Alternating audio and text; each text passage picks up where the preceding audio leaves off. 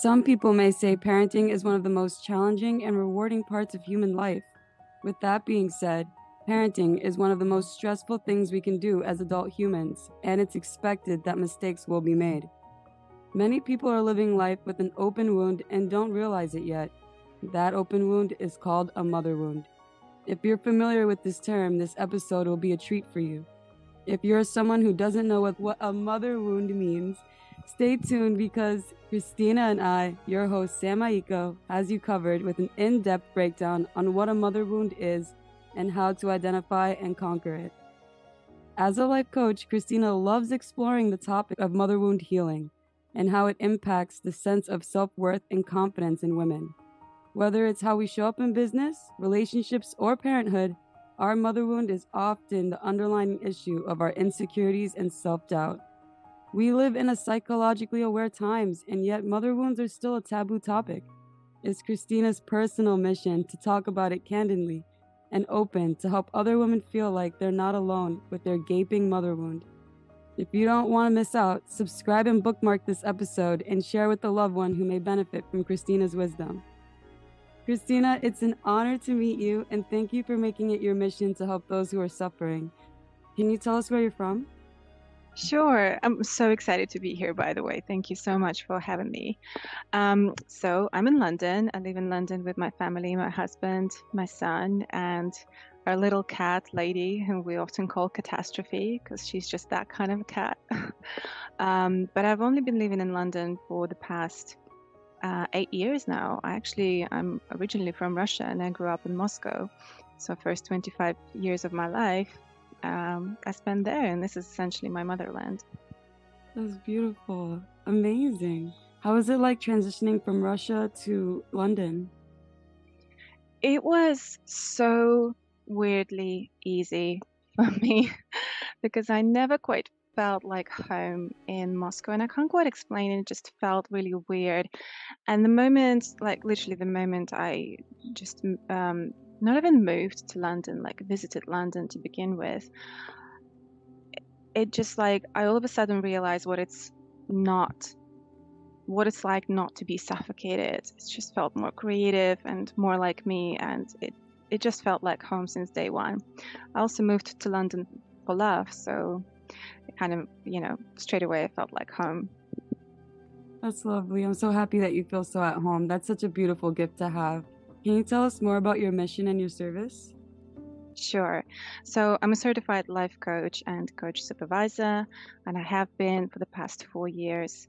In my work, I primarily work with women who have had or are currently experiencing challenging relationships with their mother, or want to overcome certain insecurities and self-doubt that stems from their relationship with their mother, and they just want to become the author of their life. And that's essentially the name of my coaching practice: become the author of your life.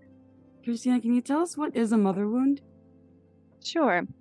So in very simple terms, before we go and talk in more psychological terms, but in very simple terms, it's in a way unhealthy relationship with yourself. So things like lack of confidence, very strong inner critique, self-doubt, feeling unclear about who you are, what you want, and where do you want to be. Like a lot of women struggle with career choices or what kind of partner they desire or would be good and suitable for them, because they first and foremost don't quite understand themselves to begin with. And that often comes from not feeling, or part of us not feeling seen, heard, and understood in childhood. And so once we unpack that and realize where the gap was, we can start feeling it and becoming the woman that we needed as a girl. And that is becoming our healing process. Is there a difference between a father wound and a mother wound? Yes, in a way that it impacts women and men differently. So I'm speaking purely from my professional experience here. For women, it's important to address mother wound first and foremost, and then address father wound if they in fact have it. So maybe the way it shows up in their life is having difficulty to establish trust and good relationship with their partner. Maybe it's thinking that they need to um, like have more masculine energy in order to succeed in their careers. Hopefully that makes sense. So like compete with others, like being in the race and play by man's rule. And that's very common because we look at people who succeed, who are the top of the top in terms of career, and we're like, okay, so if I do what he does, I will succeed as well. And that doesn't quite work for women, I'm afraid. And for men, it's different. For men, I believe it's important for them to address father wound first and foremost. And then, if there is the presence of mother wound, then address that as well. And the reason why I'm saying this is because when we grow up, around the age of between 3 and 5 years old, we kind of realize that we realize our agenda. We realize that, oh, I'm a girl, so I'm like mommy. And my brother is a boy, so when he grows up, he's going to be like daddy. And this is the moment where we start observing our mother's way of being, how she speaks, how she deals with challenges, um, everyday moments, how she cooks. When she cleans the apartment, the house, does she do so lovingly, or is it maybe her way of release the rage and anger, some other emotions? Does she spend quality time with us? Do we see her spending time on self-care and actually taking care of her body, her soul, socializing with other friends, with other women, and actually supporting them, encouraging them, and empowering them rather than gossiping about them behind their back? We observe and we absorb like sponges when we're kids, especially when we realize that I'm a girl, which means when I grow up, I'm going to be like mommy. That this I'm so interested in this topic because I told you earlier, like I lost my mom in 2020, and I have a Yeah. major mother wound with my birth mom. And when I say birth Mhm. moms, I have a unique case. I was raised by lesbian parents. Yeah. So I have two moms, and I completely don't have like a father male figure, anyone to identify with. And so identify with the inner critic, and I've witnessed my mom have to like have that like concept of working in a man's world. And at her Mhm. time of work, she was a correction officer, worked in law enforcement. It was very male dominated and competitive for her. And so when you were describing these things, I was curious about her mother wound, father wound, because she had a mom and dad. And I wonder Mhm. how that influenced her choices in career and how she behaved. And I love this because this topic brings consideration on so many levels. It's so much easier not to be upset and take these things personally and forgive our parents when we see that they're really just like us, but 50 years, 50 generations, like a few generations before us. So it's like when we could not be so critical and read the facts, it's easier to process. And I think that's where a lot of the healing comes from with your work. I love that you're saying that. Well, first of all, I love how open and transparent you are about your own unique cases. You said having two moms. I'm so sorry to hear that you lost your birth mom a couple of years ago. Um, you're absolutely right about like one thing. I think you hit the head on. What's the word? Nail on the head. There we go. Thank you so much for saving me from the embarrassing blah, blah, blah. But you just described essentially the essential element of every healing journey, and that's actually kind of taking your parent off the pedestal and viewing their history as another fellow human being. Because very often we continue viewing our parents from the child's position. And what does it look like? It means that I have certain expectations of you. You owe me this, you owe me that. Because when we are in a child's position, we can't take care of ourselves. My 4-year-old can't take care of himself. Like I have to be there to remind him, go brush your teeth, make sure you do this, make sure you shower your body and keep it nice and clean. Because he won't be able to do that for himself. He's still learning how to take care of himself. Whereas, and so there is a lot of sometimes the energy of I have expectations of you, and some expectations were not met. and some of my needs were not met because a part of me didn't feel safe, seen, or understood. You didn't pay attention to my drawings, although that was my talent, and I wish I was able to develop it or something like this. That's just an example. But when we all of a sudden kind of shift our perspective and we're like, hang on a second, how about I look at my parents' story from essentially day one and I imagine them as a 6-year-old girl, what kind of what her parents were like? What did she learn about what it's like to love and be loved and feel seen and heard and understood? What was she told? And when we do that, and that's actually, there is a number of special techniques that can be done in the healing capacity, in the coaching capacity. That one of them is storytelling, another one is visualize, and another one is kind of like putting you into meditative state to kind of like really visualize it and feel like you're there. And all of a sudden you realize towards the end that your parents or your mother specifically gave you the best she could. And yes, the best she could perhaps was not quite enough for what you wanted, but she did her best. And that should be enough for you. The rest is your lesson, your soul evolution, your challenge to embrace in order to mature in this world. I love that you're saying this. I love what you said too, and it warms my heart. And this is what we need to hear because I can see from what I'm learning now, we tend to mimic our models. And Mm, if we felt these expectations from our mothers and parents, I could totally see us reenacting these expectations with our relationships with our partners. mm, Because personally, when I was saying that, I was thinking like, wow, maybe I show these behaviors like what expectations my mother has in my relationships. Like I catch myself saying, well, maybe why wouldn't he do it like this? Like mm. my version of it. And I catch myself before I, you know, act up and realize this is a whole nother person who doesn't know my history as well as I do, at least viscerally. Um, Yeah. and same with him, like he has a different upbringing. How can I expect these things? So I love Mm. that this is breaking it down and making it Yeah. digestible.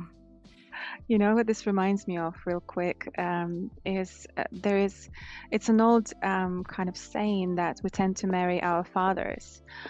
But the reality is, our first relationships or our first serious relationship is usually us dating our mother with the unconscious desire to resolve the issues that we had experienced with our mothers. So it's like, and when you tell that to women, oftentimes they realize, oh my God, yes, like they often say, I had such a great relationship with my dad. I have no idea how I ended up in what I am right now. And then, well, great, but have you ever addressed the underlying issue? For women specifically, it is mother wounds because, yes, we think we tend to marry our fathers, but actually, we need to resolve the challenges with our mothers first. Otherwise, we'll take them to the next relationship unconsciously. And hey, well done to your self awareness. And this is something that we often take for granted, especially when we're further on in our healing journey.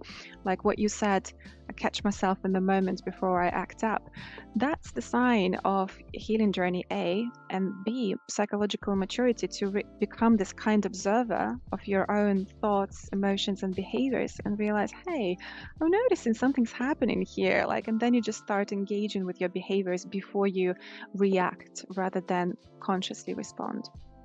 Yes, it's CBT is a gift. The only reason why I was able to Mm, was is out for a while. I was an ABA practitioner. I was doing behavioral analysis, and then I found CBT when my mom passed away. I was trying to figure out because all the behaviors that I didn't resolve with my mother all surfaced like a volcano when she passed away because mm. I didn't get to have the resolution that I was yearning for, like you spoke about. Like you're like hitting it. You're such a great professional. 'Cause you're really like getting me. Like I feel so understood, and we're not even like I'm not trying to make this about what I'm going through, but more for our audience. But I'm relating to it so much. Yeah. And yeah, so the cognitive behavioral, like understanding like how our thoughts inspire our behaviors and how our behaviors may trigger some thoughts. And it's all interconnected, and you all of a sudden you realize, oh, there are so many elements I can engage with and wrestle with and play with and actually communicate and let go of the idea of control, but befriend them so that you stop fighting the unnecessary war. And that's the inner conflict, the fighting against yourself and your nature and your essence and perhaps your reactions that you learned by observing others. Those were written for you, but you do have the power to alter them, completely rewrite, and just be aware of them and not use if you don't want to. I love this, and I can see how this could feed faith and hope, and in a self way. Like a lot of times, and I love religion. I'm a spiritual person, but I realized during a lot of these very hard times in my life, I could never pray away my feelings or pray away my troubles, but I can have faith in how I can handle it and how I can cope, and faith in my ability to be there as a support for myself, not to crumble away. And I think like, what you're speaking into is essential for beginning a self-care practice, because I know like in pop culture right now, they make it sound like it's such common sense what self-care looks like, but it's truly unique to the individual and what our body needs and what we've been through and healing relived trauma.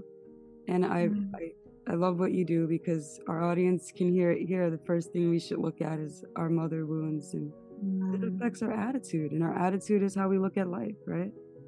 Yeah, absolutely. It's like finally when you address your mother wound, if that's in fact speaks to you, it's not like everybody should do it. I honestly I love this work. I think it would be beneficial for everybody. But at the same time, there has to be a part of you that it just speaks to and you feel drawn to it and it just tickles something and you're like, okay, there is something in it for me, and I'm going to trust the pull. I'm going to trust the intuition. And because this work, it's like finally receiving that manual that you never had. But what was written for me, because if we look at works of Eric Berne, the father of transactional analysis, like everything we hear like during the first 7 years of our lives becomes our inner voice, or at the very least heavily impacts and influences it. So very often we have that voice that tells us, who are you even to apply for this job or ask for more money or think that you're better than this person, or that you can be with this guy, or that you can be likable enough to go online and start your own business, or that you can make a living out of your art and paintings, for example. Who are you to do this? You are not that enough, or yada, yada, yada. And oftentimes, those are thoughts that are just like all the voices in our heads, and we don't always understand the origins, the source of that. And it's very liberating to realize that this voice was not even yours to begin with, and you can actually stop identifying with it. And logically, it makes sense when we hear this, and yet it does take time and inner work, and specific practitioners to work with, or specific approaches like perhaps CPD would be very useful as well, and just work with someone to unpack and separate from those voices so that you can engage with them in a kind of detached manner. That's perfect. Can you tell us the moment you realized you had a mother wound and how you approached it? Sure. Oh, a sigh. So, the moment I realized I had a mother wound is the moment where I finally had the language, the term of mother wound introduced to me. Before that, I had spent years, lots of time, lots of money, lots of efforts on things like confidence coaching, working on my self-esteem, public speaking. I was really struggling with unlocking my voice. I'm a soft-spoken person naturally, but I was really struggling to voice my boundaries, to voice my needs, to actually know them in the first place. And so I was working on all of those things, and they did have some impact and effect, and life was getting better, and it was helping me in my career progression. It was helping me in my relationships, and not only romantic relationships, but friendships with other women as well, because at times I was finding that women would start to compete with me, and I would react and respond to that, and I would start competing with them as well.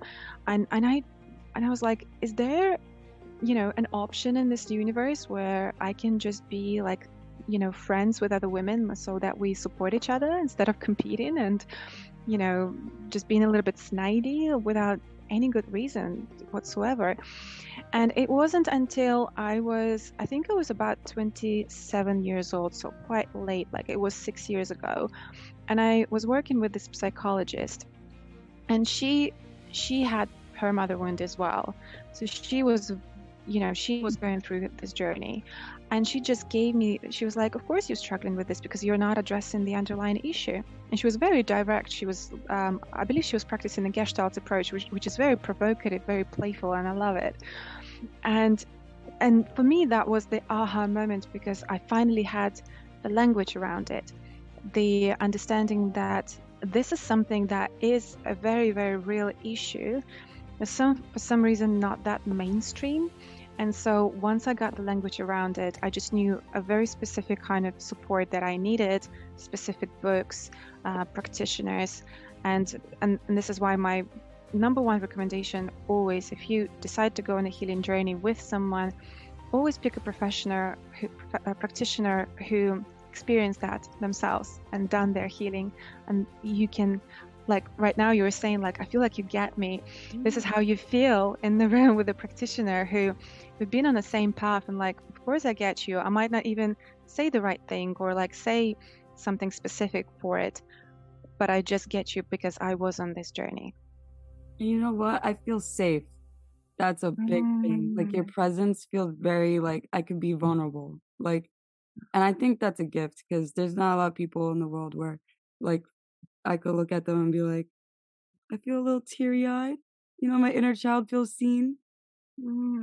So I love that. It's wonderful to hear. It's such a gift for me to hear this as well, and also such a gift to your audience, because maybe we don't realize, but actually us women openly sharing our story and how we feel and how we experience mother wound, it opens the door. I got goosebumps as I'm saying this, but it opens the door for others, and it kind of grants them this unspoken permission to speak up and finally unblock their throat chakra, because a lot of healing around mother wound happens around throat chakra.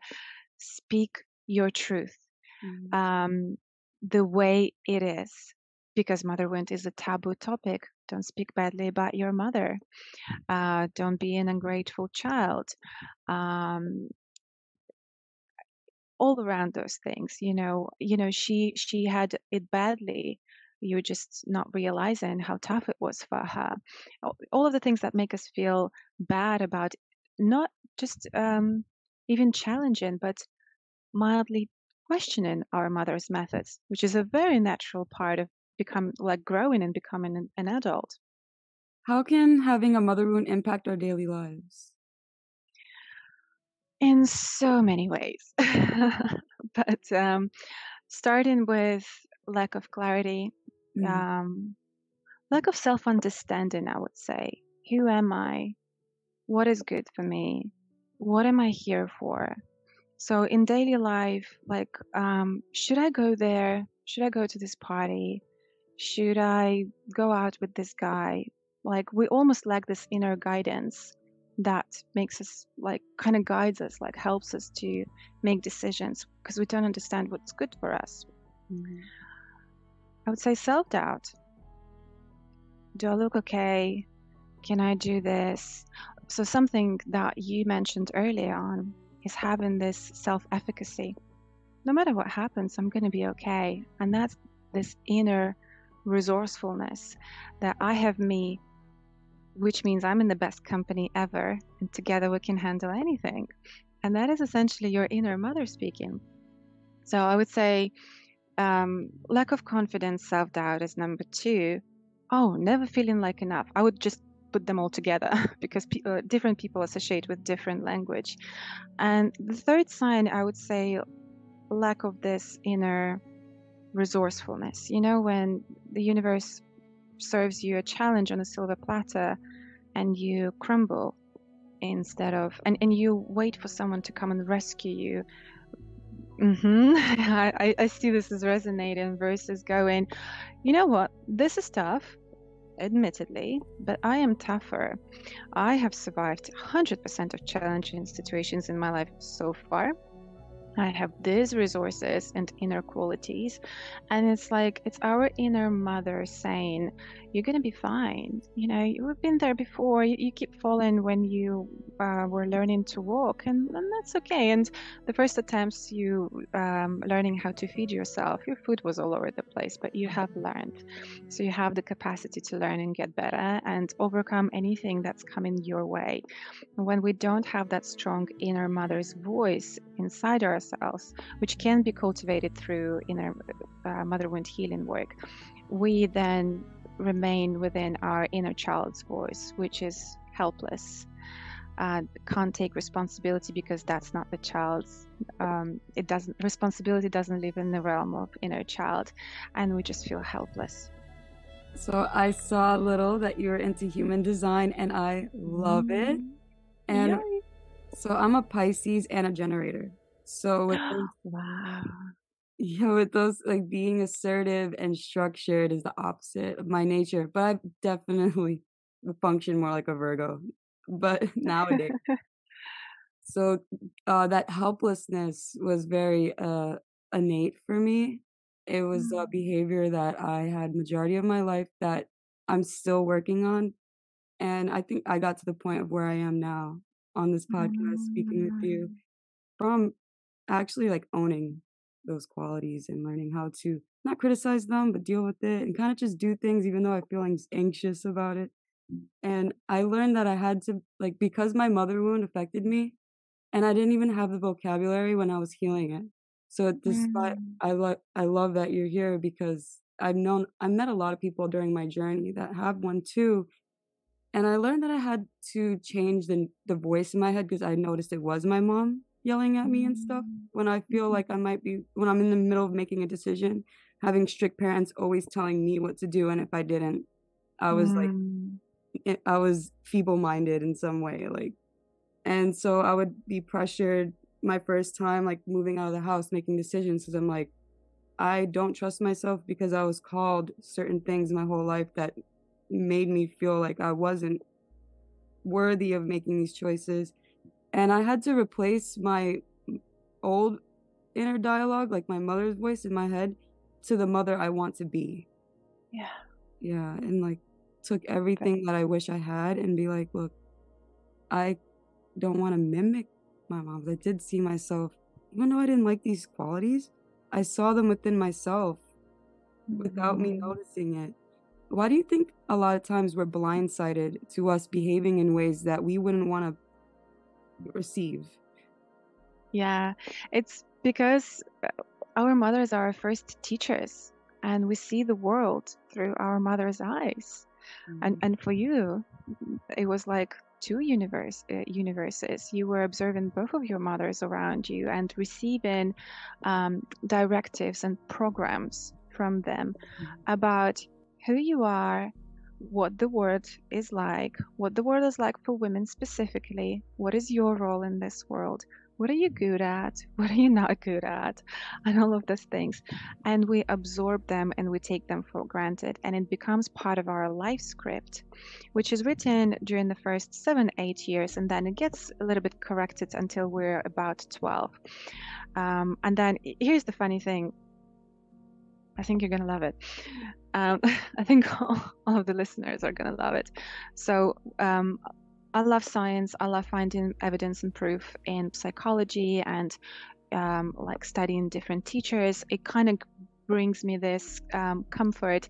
And since we talked about human design, it's a classic line 1 desire to like absorb and be that knowledge, truth and knowledge seeker. So I'm that seeker.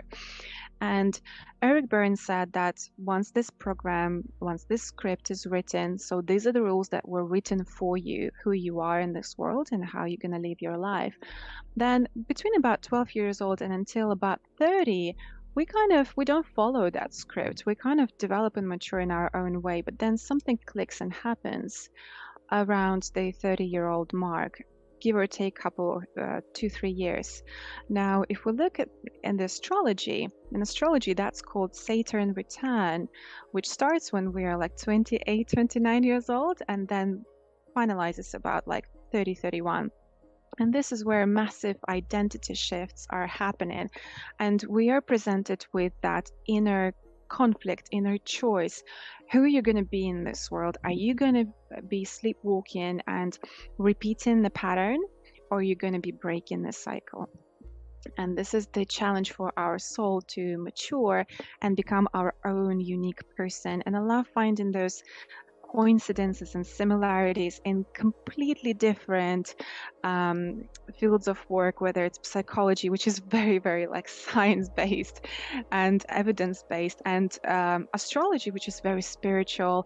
And as Pisces, I believe you would definitely resonate with spiritual methodologies as well. And in zodiac, you are the one who is closest to the mysterious invisible forces in our lives as Pisces. I'm an Aquarius, by the way, so I'm not that far from you. Yeah, and my North Node is in Pisces, so I'm here to actually, in this lifetime, I'm here to embrace the Pisces way of being. So it's good to be in your company. Likewise, my it's one of the houses that say like your like soul connections. Mine lands in Aquarius. I always Oh, find that I love like I always feel at home with Aquarius for some. that's so amazing to hear. Yay. Thank you. One of these days I would love to do an episode with you about human design because it's not something a lot of Mm. people know about. Let's do it. I'm a projector because I'm here to usher in a new paradigm and I'm here to specifically serve generators and money gens as well. So maybe this is why we vibe. This is a complete honor. I would love to work with you on your mission. I would love to be one of your generators because it's my nature. A lot of my friends would see like my supportive nature and be like, "Why don't you do something yourself?" And I'm like, I don't know. I just feel like I want to be a soldier. I don't want to be the Mm. commander. But I love this podcast. I get to help share your message, and I'm so excited for that. Yeah, beautiful journey and a mission for you. So I know we spoke about this generally with our other questions, but for the audience to really hone in and objectify this, how are mother wounds created? Mm. Well, essentially in our childhood, through our early childhood interactions with our mothers. And hey, sometimes, mm, like the classic example to think of is mother was emotionally absent. She perhaps didn't have resources, time to attend or desire to attend to her own healing to break the cycle. This is why she kind of repeated the cycle. She just gave and she treated her child in the only way that she knew, and that kind of passed down from her mother.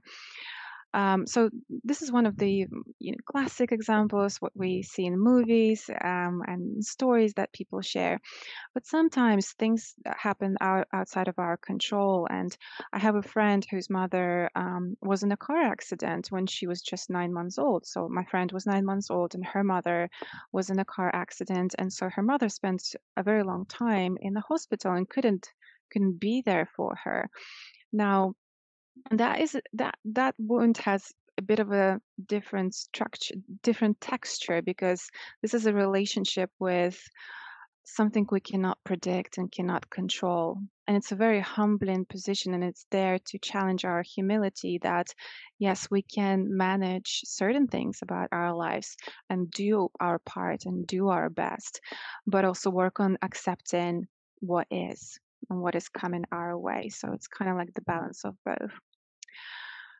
I, as I'm thinking about it, I went on a tangent there. So what was the question again? How are mother How are mother wounds created? Oh, yes, apologies. So in childhood, through interactions with our mother, and when our mother gave her best in the way that only she knew how to do something in terms of upbringing, meeting our physical needs, but also emotional needs. And hey, like 30, 40 years ago, parenthood was all about physical needs. Mhm. Life was tougher in so many ways. Like right now, we can actually work from home and be with our children more. But back in the day, that wasn't even an option for many, many parents out there.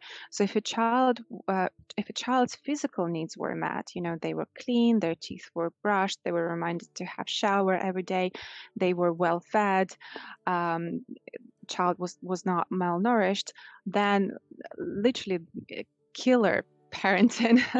But now we become more and more aware of emotional needs of our children, and it's great. It's great that we're more aware, and parents have way more resources to operate with in order to educate themselves how to be with their children rather just do something for them and off you go and play and leave me alone, I'm tired, or I want to watch football, or I want to read my book, or just I don't have time for you, or something like this. But at the same time, this awareness and this access to all this kind of information makes my generation of parents go, hang on a minute. Why wasn't I given all this attention and like all this? How was your day? What was the best thing that happened at school today? And all of these wonderful things. Like I'm cooking with my son. He just showed clear interest in cooking when he was 2 years old, and I was like, oh my God, I have a choice right now. I have a choice, and I can tell him this is too dangerous for you to be near the cooker, and go and play with your trains. This is mommy's going to do the cooking. I don't want you to be here because this is dangerous. Or I could say, okay, so I'm just going to let you know that this is fire. It's really hot. It can burn your skin. So if you want to be here, like, let's create some distance. You can stand on a chair here and just talk to him through what I'm doing. I'm frying meatballs, I'm boiling spaghetti, I'm adding a bit of salt. It's yummy, yummy. Don't touch this. This is a knife. It's very sharp. And so this is what I did. And now he's like really into cooking. It's been 2 years now. He's genuinely interested. I don't know whether he's just going to be really good husband material in a Aw. few years, or maybe become a chef. I have no idea. But that was like a challenge for me at the time. Am I going to repeat the cycle like my mother just sent him away? Or say even worse, like I know I wouldn't, but it was still an option to say like, oh, don't you worry about it, just find yourself a partner, she will do all the cooking for you. And I ain't raising a man like this. So yes, that was a bit of an example and a bit of a tangent, but essentially yes, early childhood interactions, what we learn about ourselves and the world around us. And sometimes, very often, to be honest, our needs being unmet, whether they're physical or emotional. And also not feeling seen in your very early authentic interests and desires, things like drawing, cooking, dressing yourself. Some children, they show very, very early what they're into, and sometimes mothers are tired, exhausted, or unattentive to notice and mirror that back to them and reflect, oh, I see you're really interested in this. How about I try and support it as much as I can? Yes, it's a new age. It's the age of Aquarius, and you're totally right. Yay. Because back when I was being raised by my parents, it's it was incredibly stressful, and it wasn't a time of age where right now I'm, like, helping my sister with her baby and Mm. my niece, I love her so much. And Oh. the great thing is about technology today is that when we have to get work done or if we need a nap or a minute, we can use technology to entertain our youth.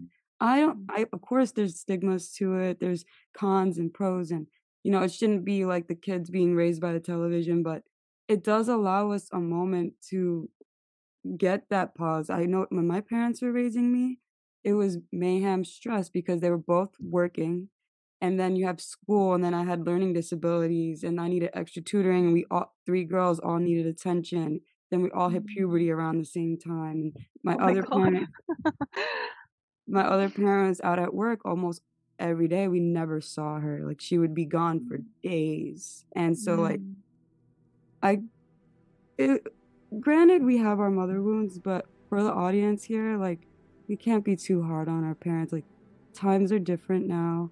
Things were so hard back then that if you had a minute to spend time with your kids, you're probably really stressed and you're not your best self. And that's where it goes into what you were saying, that parents need to make time to work on themselves too. And so we could be the best for the children to come, because they are stressful. They're meant to be. They're new to the world. And it's our job to be able to regulate that stress. Absolutely. I love that you're auntie, by the way. I can totally see you being this really cool auntie. And yes, you're absolutely right. And, having this realization that actually our parents had it quite hard and so many things were not available at the time. Like, even when I think back to my grandmother, she didn't have a washing machine. I can't imagine not having a washing machine. I have a washing machine, a dishwasher, I have a microwave, I have a slow cooker, so many things just to help me with like day-to-day activities. But even just 3 generations back, that was not possible, that was not available.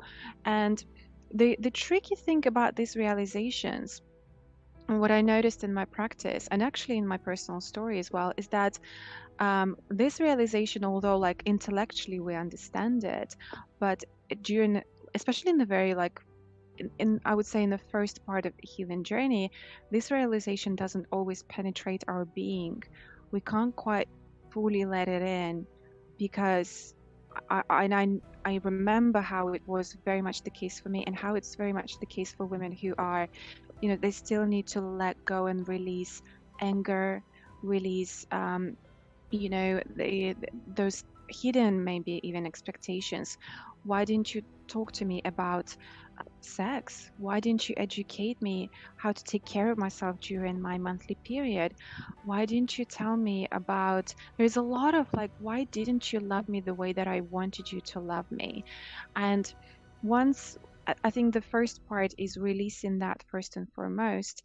And then all of a sudden, all those realizations that we've heard before, they start penetrating our being, and they get massaged into that soil that actually is way more, what's the word?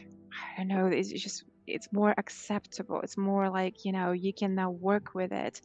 And this is why I recommend working with practitioners who have been on their motherhood healing journey, because I heard some horror stories how people go to therapy and sometimes what they hear is like, past is in the past, it's no use addressing it right now, you should focus on your life, or and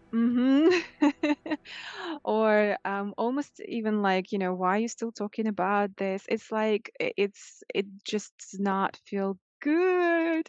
And it kind of even shuts us even more. And again, coming back to throat chakra and blocking, um, I think ideally we're allowed first to protest, and it's not about like completely just, oh, let's just get all together and do some mother bashing and that is it. No, no, no. But it's about actually speaking your truth for once and for all. This is my experience, and this is how it felt for me, and it's not pretty. I don't want to hold it anymore, because it is a weight that's weighing me down, and I want to release it. And once we release it, we actually create capacity within ourselves to accept other truths, and actually go on a journey of discovering, okay, so what was my mother's life was like when she was a kid? What did she learn about herself, and about how to be loved and how to show love to others? So yeah, just like a little tangent that kind of like, if you're listening to this and you're like, I'm talking to listeners right now, and you're like, why can't I quite embrace it and own it and like truly feel it? It's because maybe there's like needs the first step needs to be taken. And don't make yourself wrong for not quite embracing certain things. That's absolutely fine. Just release first, and then the magic will happen. If you haven't heard about Anchor by Spotify, it's the easiest way to make a podcast with everything you need all in one place. Let me explain. Anchor has tools that allow you to record and edit your podcast right from your phone or computer. When hosting on Anchor, you can distribute your podcast on listening platforms like Spotify, Apple Podcasts, and more. It's everything you need to make a podcast all in one place. And best of all, Anchor is totally free. So download the Anchor app or go to anchor.fm to get started. Yes, I love that you meant. I think a big part of that release is getting the validation that you never got from your parents. And sometimes your parents will never give you that validation because they never got it themselves. But what we can do is that we can ask, like, this is something that helped me, is asking my mom questions about her childhood and also Mm. realizing how it sounds nightmarish to compare because of the luxury we live in. Yeah. And that makes me really humble down and just realize that whatever I notice is meant for me to use as a tool. It's not meant for me to crucify anybody else, because even when I have my own kids, I'll have my own problems too. And I'm sure they'll feel the same exact way I felt. But, with that being said, it makes it easier to love and receive love in a very sensitive, raw area. Yeah. I think you've just touched on something really important that a lot of people, like a lot of women who desire to become mothers at some point, or are already mothers, or maybe pregnant right now and freaking out a little bit. Oh my God, like, am I going to turn into my mom all of a sudden when I have a baby? Because it's a very, very real concern that many women share. Um, and yeah, the transition from maiden to mother, so to speak, can serve as a trigger for mother wound. It can activate certain programs within ourselves. We we might start think that this is how I should behave now, or dress, or these are now my duties around the house, without even, it's almost like unspoken. They just like kind of something gets clicked in their program and they start doing certain things which probably come from what they observed from their mothers. And here's the thing, yeah, I think the the purpose of our healing journey is not to be perfect parents. Well, there's no such thing, and it's actually it can be very harmful for a child to grow up with perfectly perfect parents, because it doesn't create room and acceptability around, making mistakes, failing, and whatever that might mean in that specific environment and family. But it's about having that maturity to say, hey baby, I just all of a sudden got so angry and frustrated with that mess. I'm sorry for raising a voice at you.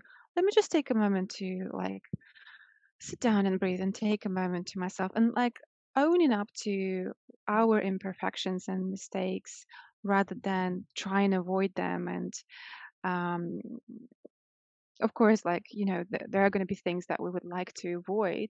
But when it comes to suddenly just showing our humanity, the best thing we can do for our children is to model how we can own up to it, communicate it, and then show, actually, here's what I'm going to do right now. I'm going to make myself a nice cup of tea and I'm going to give you a nice little cuddle, and I'm going to breathe, take a few deep breaths, and we're going to feel much calmer. We're just going to have a conversation around it.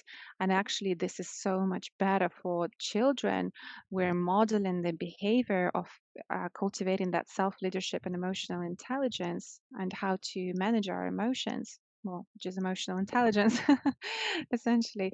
And this is better because kids do as you do, they don't do as you say. Amen. I love Mm. that. Would you say that a mother wound is a part of generational trauma? I would, yes. So I'm a little bit cautious when it comes to the word trauma because it's a mental health word. So I'm a coach and I'm a trauma-informed coach. So I've done extensive multiple trainings to make sure that I'm trauma sensitive and I know when it's time to refer, when it's time to maybe make sure there is additional support. Um, but if we consider a mother wound as, my mother was parented in such a way, and this is all she knows, and this is why she parented me in such a way, yeah, absolutely.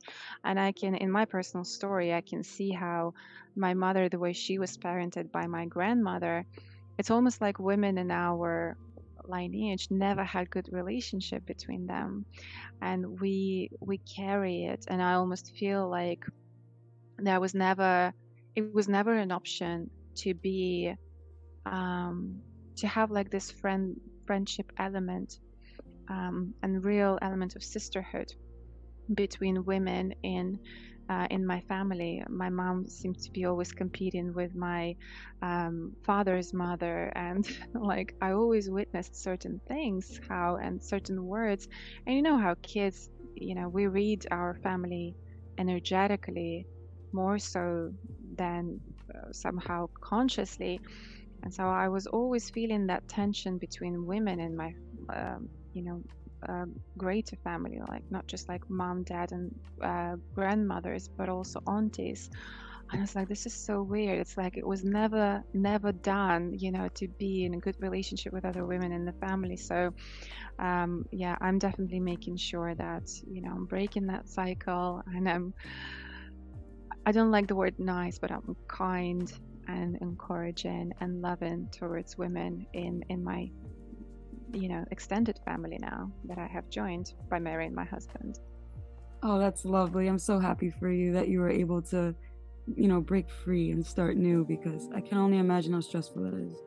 I don't have like a similar situation in my family, but my family, we went through a lot. They're pretty aggressive. And baseline.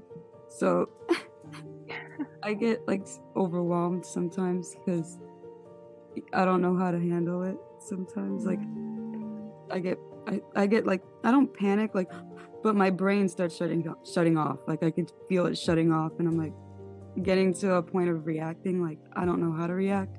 Is this a fight? Is this affection? Like, so yeah. In that sense, I could relate. And I wasn't able to embrace women because I was like intimidated. I'm like, well, what if I get criticized? I don't want to. Yeah, it's almost like don't show up, otherwise you give them the opportunity to see you and then comment on certain things, and this is so common, and this is where it starts, and later in life when we want to do something like you right now, you're very visible online, you let yourself to be heard, you let yourself to be seen, and that can feel like a vulnerable experience because you open up yourself to the opportunity to other people to essentially judge you and criticize you. And it's very courageous what you're doing right now, this line of work. Thank you so much. That means a lot to me. That encourages me a lot. Okay, so this might be, I really want this to be a gift for the mothers, the ones that are pregnant, the ones that or even want to change their parenting style. Maybe they're not getting the results that they want.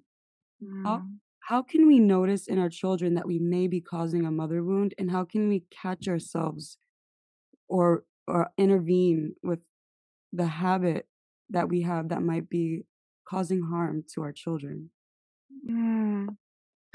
I think the good way of thinking about it is going back to basic needs, and that's for our children to feel safe. And depending on the age, but typically kids start gaining some understanding and language around their feelings around like 4 or 5 years old. They typically learn it at school or nursery, depending on the country where they go to.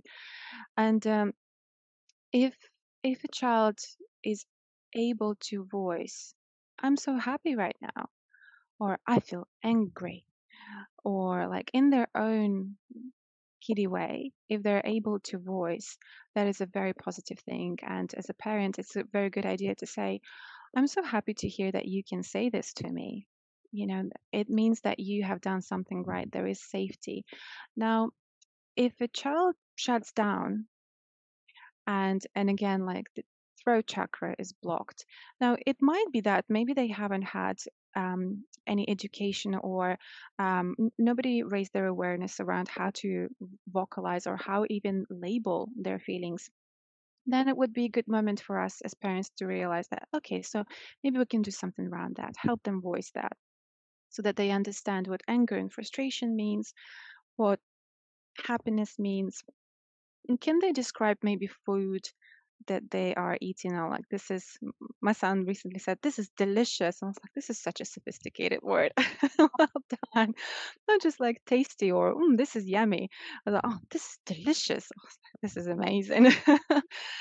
So I suppose just it's like the lack of something would be a good marker, indicator that maybe there is something that we can do about it. So I would say like naming, like feeling safe first and foremost. And the way it can be witnessed is if they can name their emotions, or like, yeah, they kind of like you spot them occasionally to name they name their emotions. If they're telling the truth as well. So I mean, all kids, there's this thing that all kids, oh, they start lying during a certain age. It's actually not lies. They're actually creating something like alternative realities. And a very simple way of checking it is like, I always ask my son, like, did you wash your hands? And he was like, mm-hmm. And I see that cheeky smile on his face. I know that he did. I was like, are you telling the truth? And then he says, no. Yeah. I'm like, I will always encourage you. Like, I will never tell you off for, you know, like, if you tell me the truth, I will always appreciate it and I will always praise it. So, again, and that comes to safety and trust. So, the child can say and communicate what's coming up for them, and, and kind of like say, yeah, I didn't do that. And then it's about your reaction as a parent. Okay, so come on, let's do it. I know it's tough, it's boring. You want to go back to your tablet or your train track or something, but it's got to be done. It's the voice of discipline, the inner mother that has to be um, part of their psyche going forward. Other things is perhaps socializing with other kids. If you, as a parent, notice that they there's they don't have to like easily enter, like social interactions and like easily just run into the playgroup and playground and make friends with everybody. No, but if they don't leave you and they stay by your side all the time, like maybe it takes time to warm up, and like sometimes it's up to an hour, then it's a good idea just to start working on separation and independence and say, I'm your safe haven. I'm going to be here always. You can come back to me, and then go out there and explore. Come back, then go back into the wilderness. So I think that's something that's very important, creating that independence, because the reason why I'm saying it's important, every time I say something is important, I'm like, but why? But because when they're older, they need this independence to make their own decisions, their own choices, rather than, Mom, what would you do? Tell me what to do. And they can make their own decisions and then own the responsibility that comes with the decision. So own up to the price that they're paying for certain choices, for example. So I would say those few things are probably most foundational and the first thing that just comes to mind. I love that. So, like, from what you've said, a way that a mother could avoid causing a mother wound is checking if, are you like asking yourself a few questions. One, are you creating a self environment for your child? Can your child feel comfortable approaching you when they feel insecure, unsure? Is there shame, tension, or are you causing guilt for your child? Asking yourself that. Yeah. Number three, is your child dependent on you, or are you giving them tools for independence?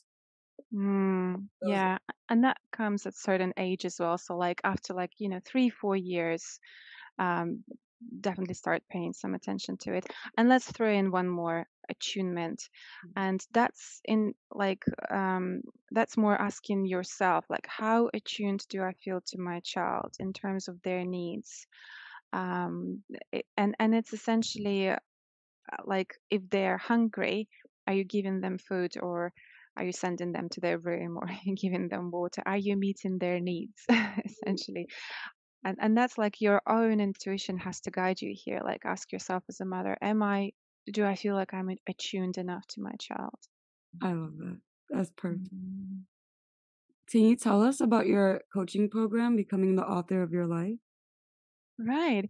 So, Become the Author of My Life, Your Life is the name of my coaching practice per se. Like, it's just the name that I really resonated with. In terms of motherhood healing, I have a couple of ways to support and serve other women. And the first one is very simple, it's one on one capacity. And the way I approach this, usually, I have a conversation with a person who's interested in this work, and we co-create the package that would suit them and the way of working together. And I start in this way very, very intentionally, because from the get-go, even before we started working together, and we might never start working together, but I want to get them into the habit of, this is a partnership. You can decide for yourself what is going to serve you and what is not going to serve you. I'm not here to be your guru, and I'm not here to impose certain elements of coaching on you, but we can very much co-create so that you start feeling empowered pretty much from day one. So that's the first way of working together. And the second way is there's group coaching experience that I have created with another certified coach who has also gone through motherhood healing journey herself. And we're both trauma informed, both certified life coaches, and we created this experience where there is a number of videos to go through. There are 6 modules, and there is a few group coaching calls which are run like women's circles. So you are surrounded by other women. We contract very clearly to create a very safe space. This is what we're here for. You can absolutely name certain things that are very hard for you to name. No one's here to judge you. And we unblock throat chakra, we speak our truth, we go through the journey of motherhood healing together, and you are being guided not just like by one coach, although some people do prefer one-on-one capacity in intimate spaces, and that's fair enough. This is actually something that I preferred at the time, but some women feel that it's liberating to be part of a sisterhood and women's circle and get together, and actually that's a healing element, just to know that you're not alone with this problem. I love that, because I don't know, I think a lot of other people do too. When you are growing up and you watch like Disney Channel and stuff, and you see like everybody has their own little group of friends. Like, yeah. I feel like that's great about a sisterhood, because you all want the opportunity to be like, oh, I want to get away, let me have brunch with the girls. But sometimes it's really hard to find supportive women. I love that you're building a platform for that. It is. It's like, we grew up, I'm kind of generalizing here, but a lot of women grew up watching Sex in the City, and it's about, girl bond. And they had brunches every Sunday where they would discuss their careers, their relationships, sex, of course, lots of sex, of course, and fashion brands and like all the girly stuff. And it was so wonderful to watch. And I think now I'm watching Carrie, and I'm like, she's like, yeah. I'm kind of maybe like, yeah, like I like her romantic side, but I probably started resonating with other characters more as I grew up and became an adult. But the element of weekly gatherings together, having your tribe of sisters who are there for you, and they're not there only during good times.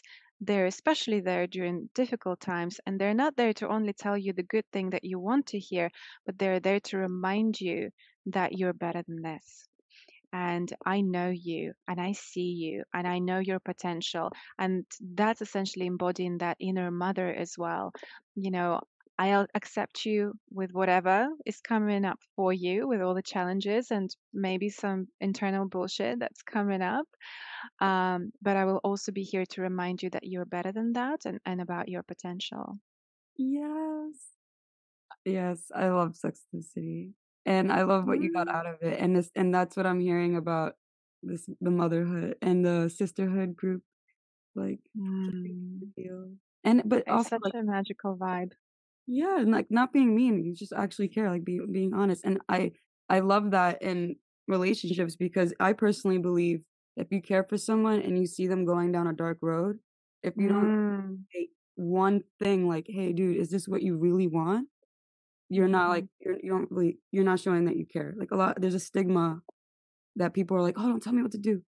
It's like I just want you to be aware that you're gonna go through some consequences. Like when the Sex and the City crew saw Miranda cheating on her husband. They didn't support her with Mm. that. Like some people have to understand, like, your real friends are not gonna tell you to rob the bank, even if you need it. Mm. Like, so I just want to throw that out there. Absolutely. Yeah, because this is the quality of a fantastic friend who says, you're better than this. I'm here to remind you about it. And as sometimes friendships break up if someone decides to um, go down the dark path and stay there, and this is their choice. Not to say that they're going to remain there, they might come back, but they also it takes a lot of courage to tell your friends that, look, because you can't be people pleaser and have that courage to say, I think you're doing the wrong thing. Here's why. Yeah. I think the mastery is in the approach, right? Totally. Yeah. If our Matrix members would like to work with you, how can they contact you? I think the best way is to just go into my DMs on Instagram, just say hi. Very soon, I'm going to be talking more about inner freedom, which is this group coaching experience for motherhood healing and the sisterhood vibe. So you can check out the content that's coming out. Just see the vibe. If you want to have a call, we can just hop on a relaxed coffee chat, um, make you feel seen, heard, and understood, and hopefully, like, I get you. And based on that, I will be able to recommend ways of supporting you, and it might not be even with me, so just making sure that I serve you powerfully. And in link in my bio on Instagram, there is also a quick link to book that call, so you can just go ahead and book time that suits you, and we can have a chat and just connect further. That's so special. So you guys can have your own experience with Kristina, and I totally recommend it. I'm gonna have an amazing week because you give me so much great energy, and I'm excited to bring on our final three, our rapid fire. Okay. Tell me about the three most influential people in your life and how they impacted you. Oh my God, no pressure. Okay, so that would be my father. Actually, my father, my best friend, and he was like both my mom and my dad to me, like two in one. He was great, and he taught me a lot. Um, I'm looking at my books right now because I'm that person. Like, what am I reading right now that's really impacting me? I would say the second person is, I know it might sound a little bit controversial, but I would say Jordan Peterson, because I'm reading his book at the moment. And that's just very present for me right now because I'm working with this question of inner strength and responsibility. And I feel like I'm ready for the next level of owning that energy within myself. So I'm working on that. And I would say number three.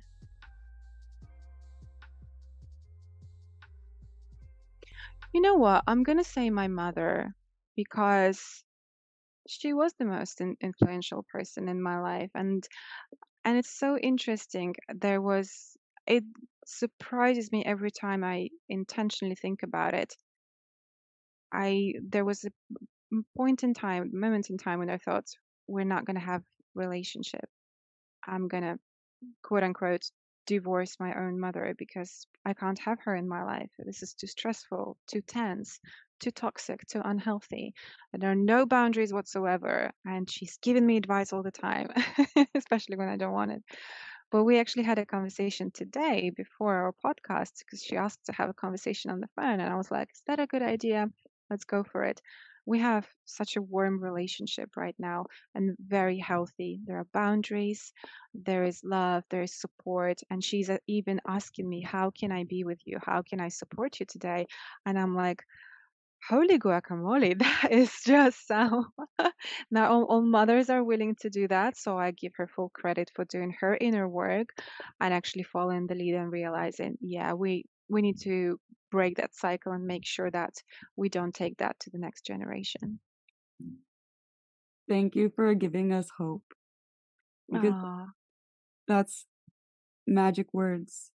If you're a mother, if you're somebody who likes to help your friends and give advice, and you really care, consider, I'm one of these people too, and I had to tone it back. Our consideration, our care, we could always ask the people that we want to help how they need to be supported. That's the right way to do it. There's no other way around it. They don't need our opinions on their choices. They don't need our influence on their future.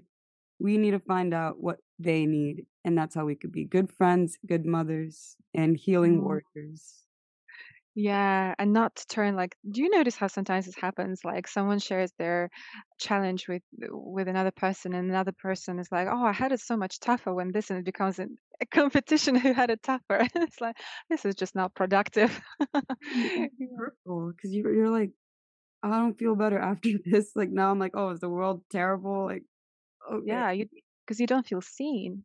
It's like, oh, you don't care about what I'm saying right now. You only care about your own experience that you are now putting on the table, and it can feel hurtful. Yeah. What's your favorite color and what do you think that says about you? Ooh, that keeps changing over the years. I would say my favorite color at the moment is rose gold. Mm. And like my jewelry, like the past 12 months or so, it's all rose gold. My notebooks and my pens is getting a little bit ridiculous, but rose gold. And I think it's this very feminine energy, which is soft and yet strong at the same time. I love it. What's one question you wished I asked you and how would you have answered it? Oh, it just felt like such an organic conversation that unfolded very naturally.